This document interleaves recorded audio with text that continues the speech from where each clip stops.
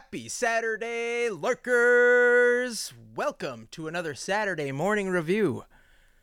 What do you think about Hollywood's gambling problem and our entire Barbenheimer review? Sounds like, hey, Ken, let's lurk.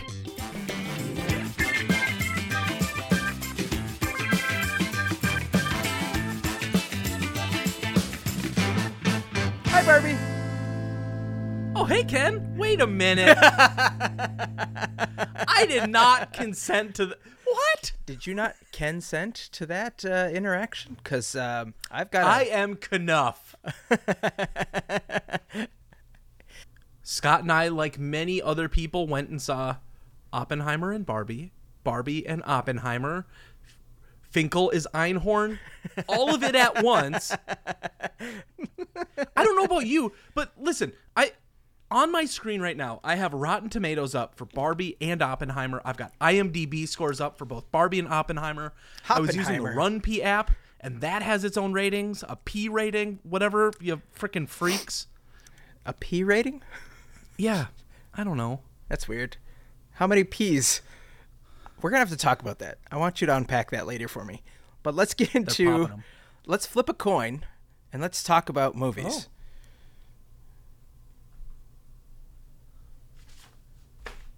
I don't know where my quarter went. Can we flip a credit card? Sure. Okay. Flip Bandit for all I care. I call feats. Okay. Heads, tails. Ready? Ready. Call it. Heads. It's heads. All right. I don't know what this means. What does this mean? That just means we're going to go with the first movie we saw. Okay. Can I give my review? Please. Just because... Non-spoiler first. Yep, we just want to put it out spoilers. there.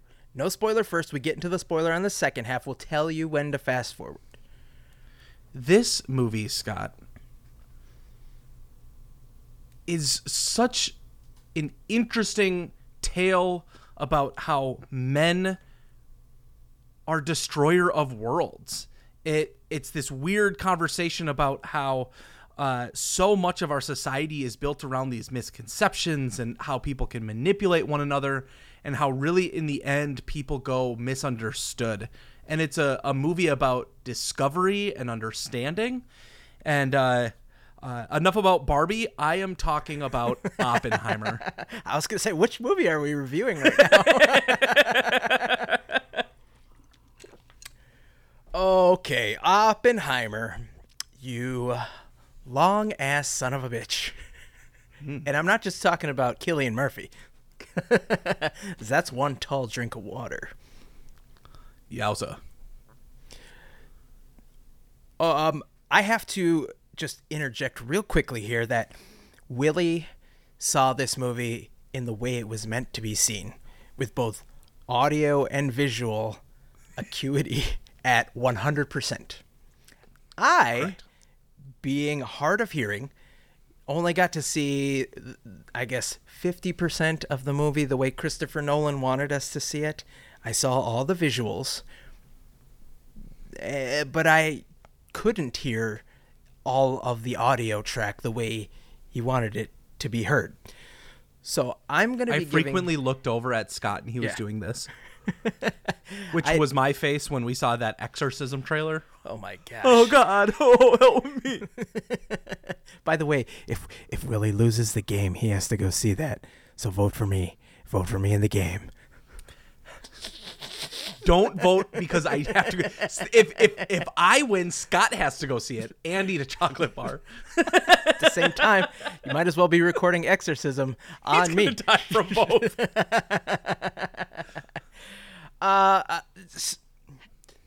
So, with all that being said, Willie, let's give just a quick review of the acting.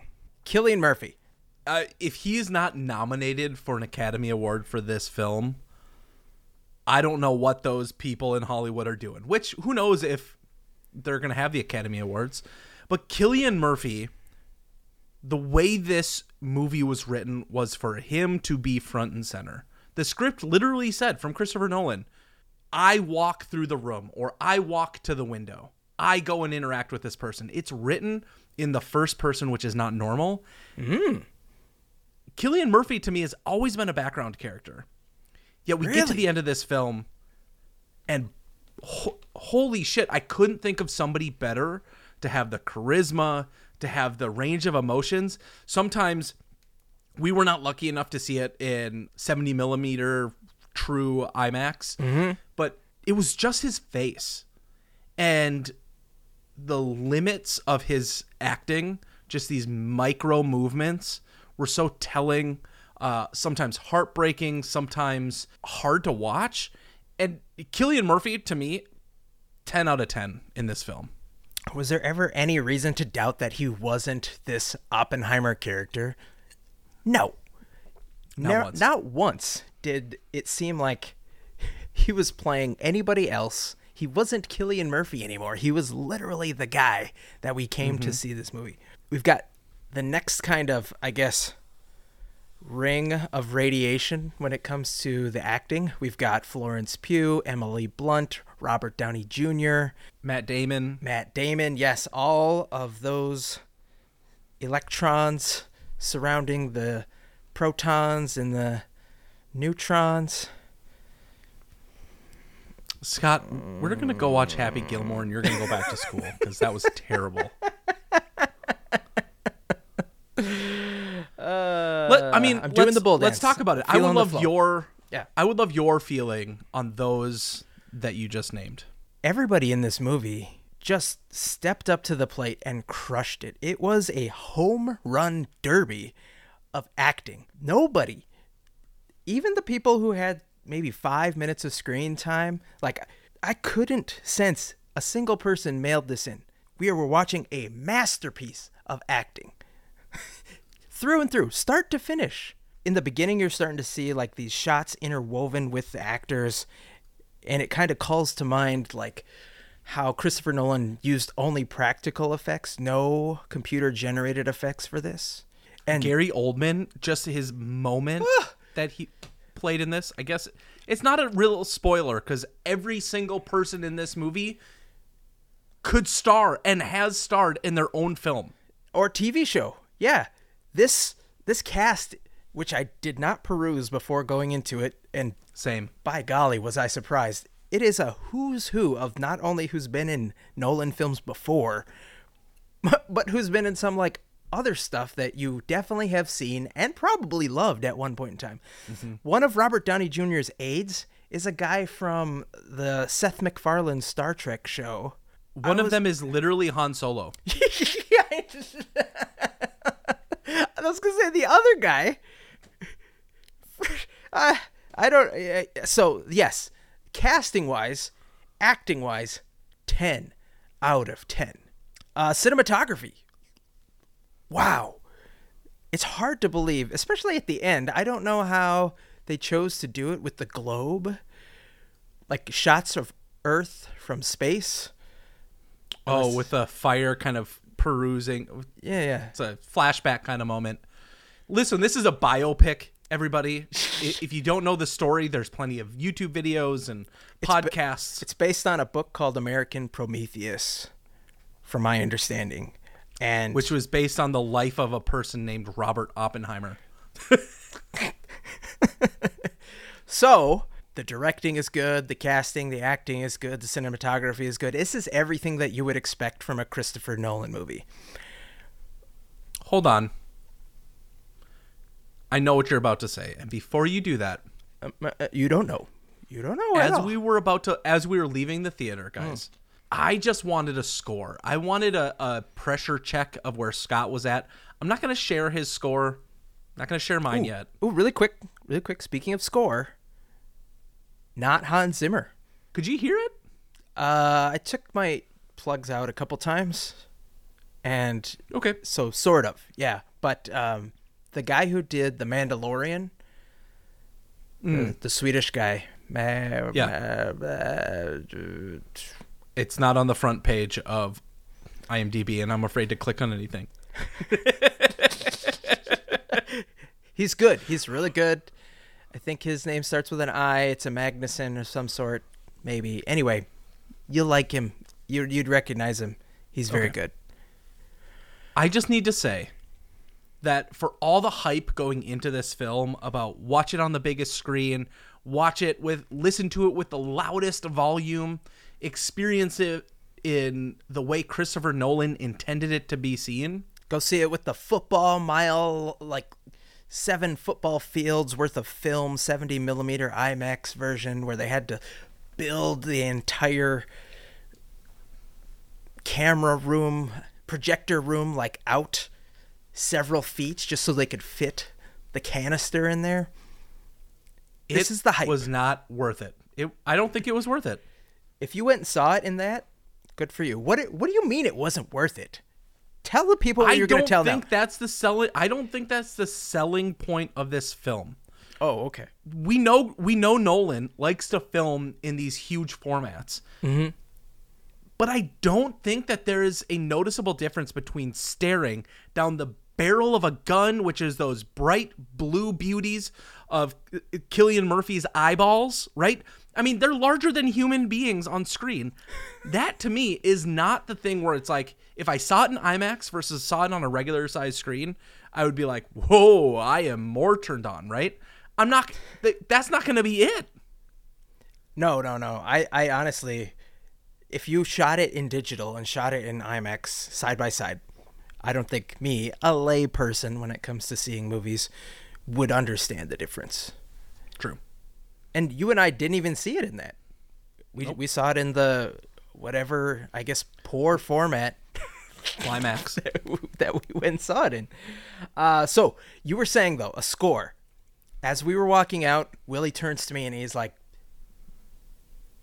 we'll save it for the show, but before I go, just give me a score. What was your score for this movie? It's a little different now. But my score then was a 9. A 9 out of, just for the people playing at home, 99? 9 out of 10. 9 out of 10. Mine, ladies, gentlemen, lurkers of all shapes and sizes, was a 5.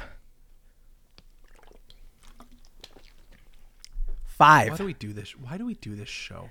This is stupid. This is why. Good God. Was that a boring ass movie? Really? Yeah. Holy shit, Willie. You told me that there were people going into this thinking that is Christopher Nolan's best film and, oh, I'm just going to lick his taint until he comes.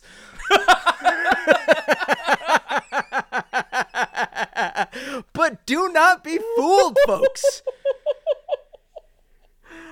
He's gotten enough praise that he decided to tackle this 3-hour behemoth, and he's jumping in between the future and the past and the present, and he's switching from black and white and sepia tone and young, old. It's 75 different actors from other movies. It's huge distraction.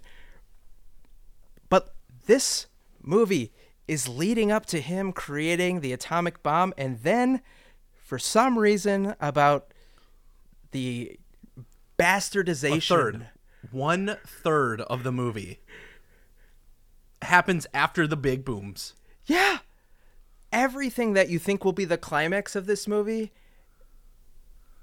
is suddenly like, oh, we're still going? We're still going. It's still going. Why is it still going? And not only, it's an hour long after the stuff happens.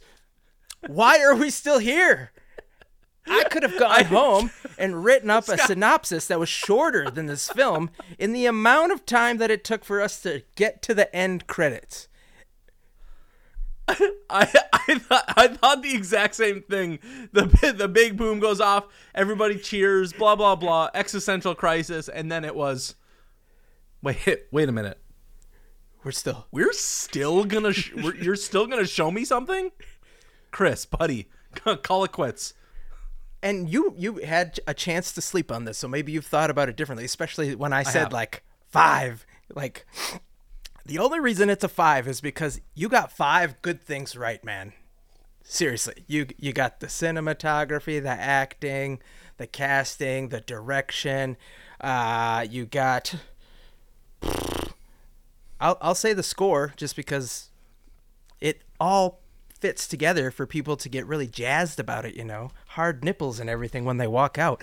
But so as Scott says at the beginning of this episode that he is for the screenwriters getting what's due to them. Go on, Scott. Go on. Tell me those are 5. What is the one thing? Go for it right now. What's that one thing that you didn't like about this movie? The editor. Liar. No. Liar. Don't throw them under the bus. It's the editor's fault for making it 3 hours. Could it have been? You don't think it was the writers? Could it have been 2.5? What? I mean, what? You need 2 minutes to jack off. You don't need 30 full minutes. What are we talking about? I know. I'm just saying. You could have chopped an hour off of this film. Listen, folks, spoiler alerts from here on out. Okay. There are not 1, but 2 scenes of very well done nudity. We talked about this before. Yes. For a rated R movie, there was nothing wrong with it except for the fact that I who disagree. the F reads a book when they're doing it?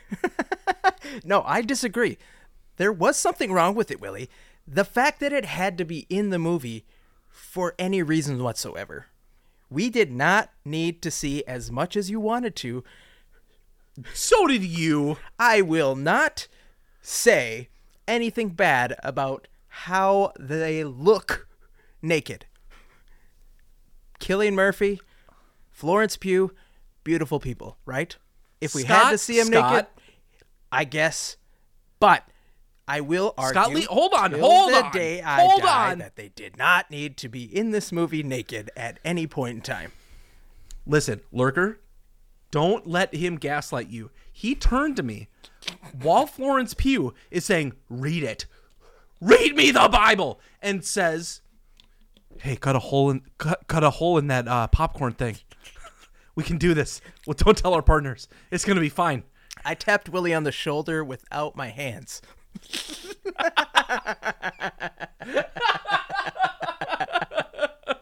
But seriously though, because I had to hyper focus on just what I was watching and not necessarily what I was listening to, I was like, oh my gosh, we can find out that he is a womanizer in so many different ways. Sure.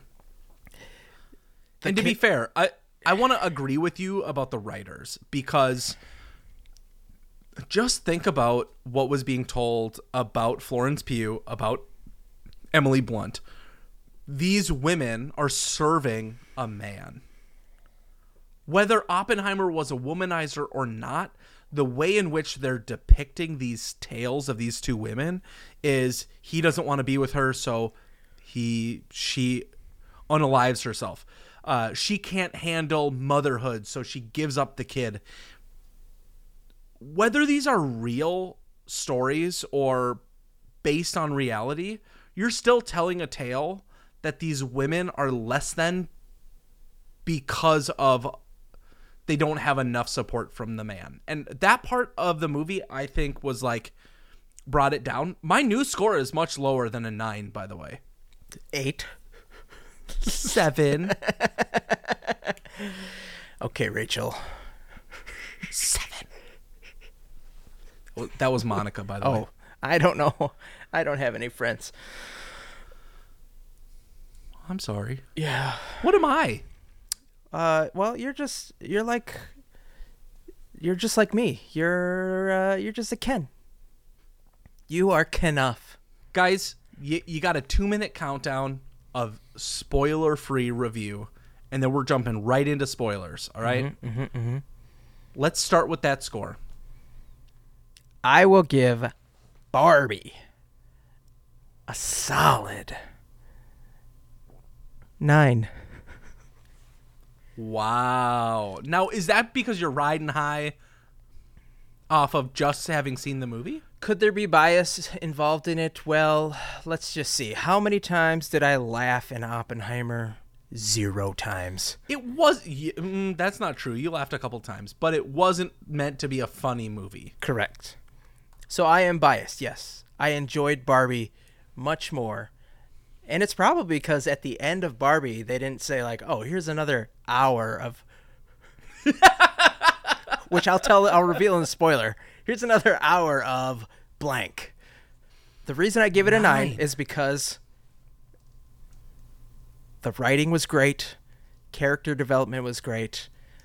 The cinematography and the sets that they had to build and use and the transition between Barbie Land and the real world, awesome.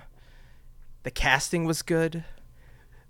There's one line that Willie and I absolutely died laughing to the point where we almost missed one of the biggest messages in the entire film because we were laughing so hard. And it shouldn't have made sense, but the whole movie is nonsensical, and it was just so perfect. I cannot, in good conscience, give this movie... Yes, you can. I cannot, in good conscience, give this movie any score less than Oppenheimer. And for that, I'm going to go with an 8. I don't know why. That doesn't make sense. I can't give it... It's a better movie than Oppenheimer is the point that I'm making. It's a better movie, so you got to give it an 8.5? No. I gave Oppenheimer a 7. Oh, okay. That's right. You did. Yes, 7. You agreed on 7. But I want to share a few things about this movie that I struggled with. I think the first act of the movie wasn't good. There was a few laughs. There's a few moments. The more I reflect and the further we get into spoilers, I'll share some of my thoughts. But the first act, was just predictable. I was expecting everything that was happening next. And it told this really interesting story about Barbie. And you kind of understand the world that this character is built around, the way the movie is built, only for that to be subverted a little bit later into the film around Act 2. And that's where I think the movie started to really ramp. So when we got to that, like, a third of the way through to that, like, halfway point, I think it was a good movie. I think it was a great movie in the third act. And Margot Robbie, who, listen, I'm not the first one to go out and say that, like, she gets put into shitty roles by Warner Brothers. This is a perfect role. Perfect. Phenomenal acting. She should also be nominated for an Academy Award for this film. Agreed. I love what it tries to tell about society, what it tries to tell about, its social commentary was real. I mean, it was like timely in a way that is really surprising because it was filmed a year ago, yet it hit on beats that we're talking about today. Overall, really, really excellent film. If it weren't for that first act, I would probably give it a 9. I think you're channeling our friend Samira with that first act criticism. I think you hate musicals. I like musicals. The first third essentially was all music. It was just women singing. Samira hates musicals. I love musicals. Well, I think you should have appreciated more the first act and what it was trying to... Okay. Maybe I'm wrong in that take then, but I will say the first act, it wasn't easy for me to necessarily understand all of the Barbiness that was going on because I did not play with Barbies growing up. I did not play with Kens. My sisters did, so I was around them. But I guess I never saw Barbie as anything other than a doll with new outfits. Like The Simpsons made fun of her a really long time ago. Lisa tried to come up with this very important doll that stood for a message, and then they came out with another Barbie-like doll, except she's got a new hat And so everybody flocked to that. So like that's kind of what my understanding of Barbie was growing up. And that was the thing that really surprised me the most, and one of the reasons I rated it so high, because not only is the social commentary about human beings and how they've interacted with this toy, but the toy itself, how it has broken free from what it was kind of originally intended to be based on criticism from people, to now that it's kind of standing on its own and it can be whatever it wants to be. It doesn't have to be just a toy with clothes. Barbie is more than that. It can be whatever it wants for whoever it wants. It can be Alan. Who the fuck is Alan? If there was a toy named Alan, like, we should Google this, because I was so confused. That was real. That. They showed it in the end credits. Oh, okay. Alan is LeFou in English. Okay, all right. So spoilers from here on out. You had your warning. This is now spoilers from Barbie for here on out. I suppose that made sense when he was trying to escape Barbie Land with the humans, and he started that fight and said, like, "I'm Ken's friend. All his clothes fit me."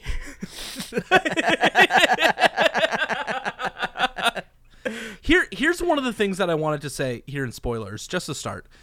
Will Ferrell likes to play roles where he exists in the real world outside of these toy companies, because the Lego movie and now this. Yeah.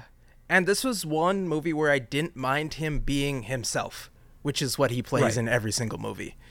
It kind of fit. Everything was wild and crazy. Some of the lines, the throwaway lines in this movie, are so nuts, where he's just like, "Oh yeah, that's the maker of Barbie.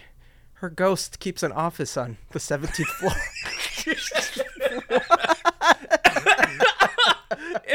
None of that could have been written. Like when everybody is like tickling him. Tickle me. Don't hug. No hugs. Don't hug me. Stop hugging me. I did laugh a lot more in this movie, and like from the beginning to the end, it tells an interesting story. So here's in spoilers where I'm gonna like be devil's advocate to myself, Scott. I think the first act of this film was meant to be predictable, because Barbies are predictable. We've grown up with this feeling of like, we know the jokes that they make, we know what they do, we know what they're all about. Hi, they Barbie. Told it in like a witty, fun way. Nothing surprised you until you got to Act 2, and it's like, now we're in the real world. And that, I mean, it's really interesting. It's a really interesting way to tell it. But I got out going, fuck, man, I hated the jokes. It was stupid. It wasn't funny. But God, the last 2/3 of the movie was so good. If it was meant to be lame in the beginning, it's probably because that's kind of what everybody would expect from a Barbie movie if it wasn't done by such a masterful director and writer. The Greta Gerwig, Noah Baumbach combo, solid. Like, if they were to ever pair on anything again, like, we're lining up. We're going to see this movie. And by the way, for the second weekend, is this weekend number 2? Or is this weekend 1? As this episode goes up, yep, it's weekend number 2. Okay, so weekend number 2, Willie and I went on 2 separate days to see these movies. And both times, just based on the colors of articles of clothing, heavy Barbie favor. Nobody dressed up as Oppenheimer.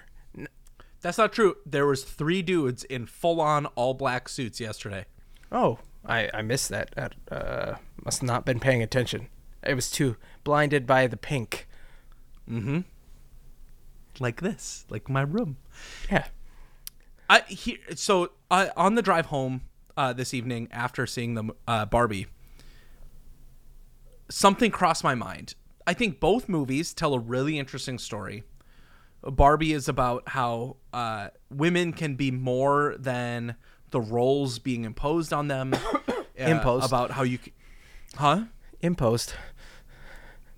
Opposed works, but it's just imposed. Like the thumbs? Okay, thank you. Oppenheimer is really all about how scientists and men and people in power try to hold power. Patriarchy. Exactly. And so, in my opinion, if you want to know the best way to watch Oppenheimer and Barbie, you start with Barbie, and the moment you see those fluorescent yellow rollerblades show up in the real world, you pause the movie, you go watch Oppenheimer, and then you come back. I don't know if that makes any sense, but I mean, it's in your mind. I look forward to a cut of it, a rough cut when both movies are Schneider available. cut. Yeah.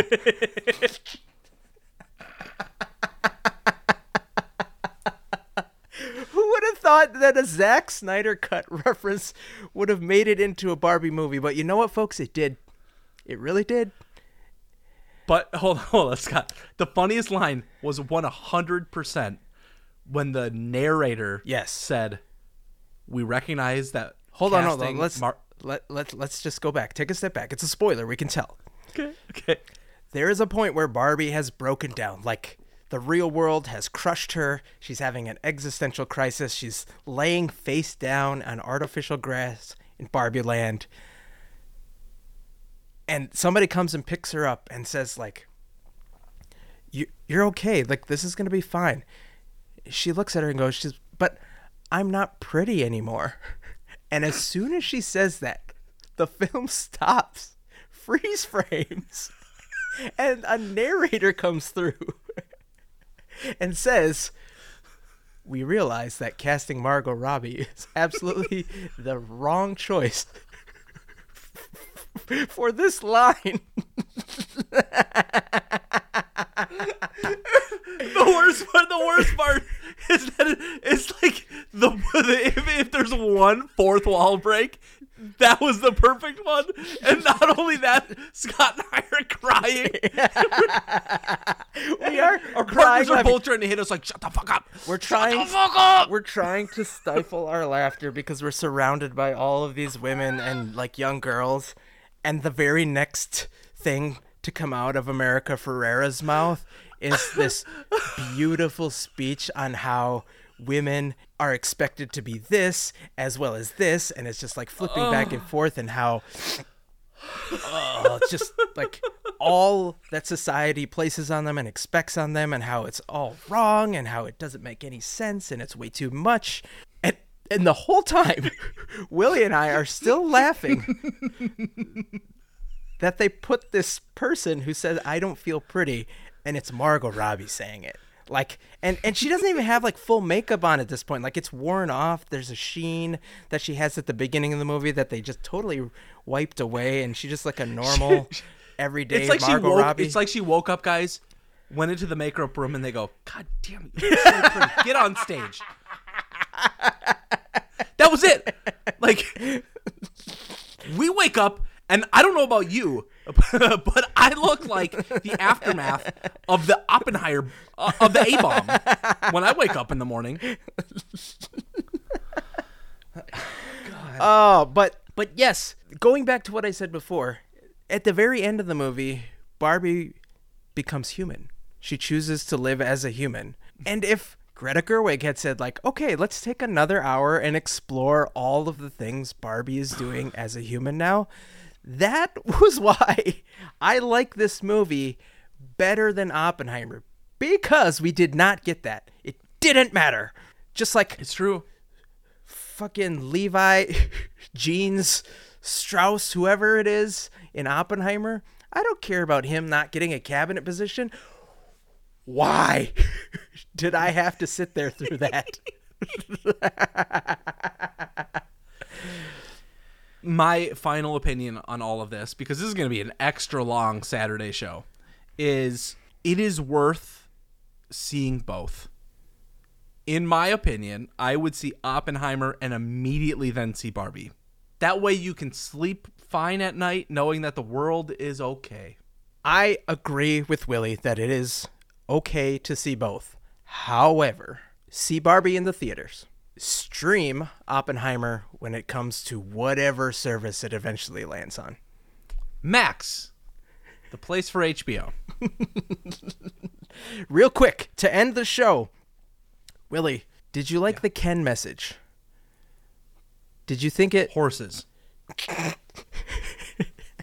Patriarchy is horses. That's what we're going to leave you on. So thank you so much for listening to us this week, lurkers. Please rate and review wherever you lurk. We appreciate the love. So remember, be kind to each other, and we'll see you next week.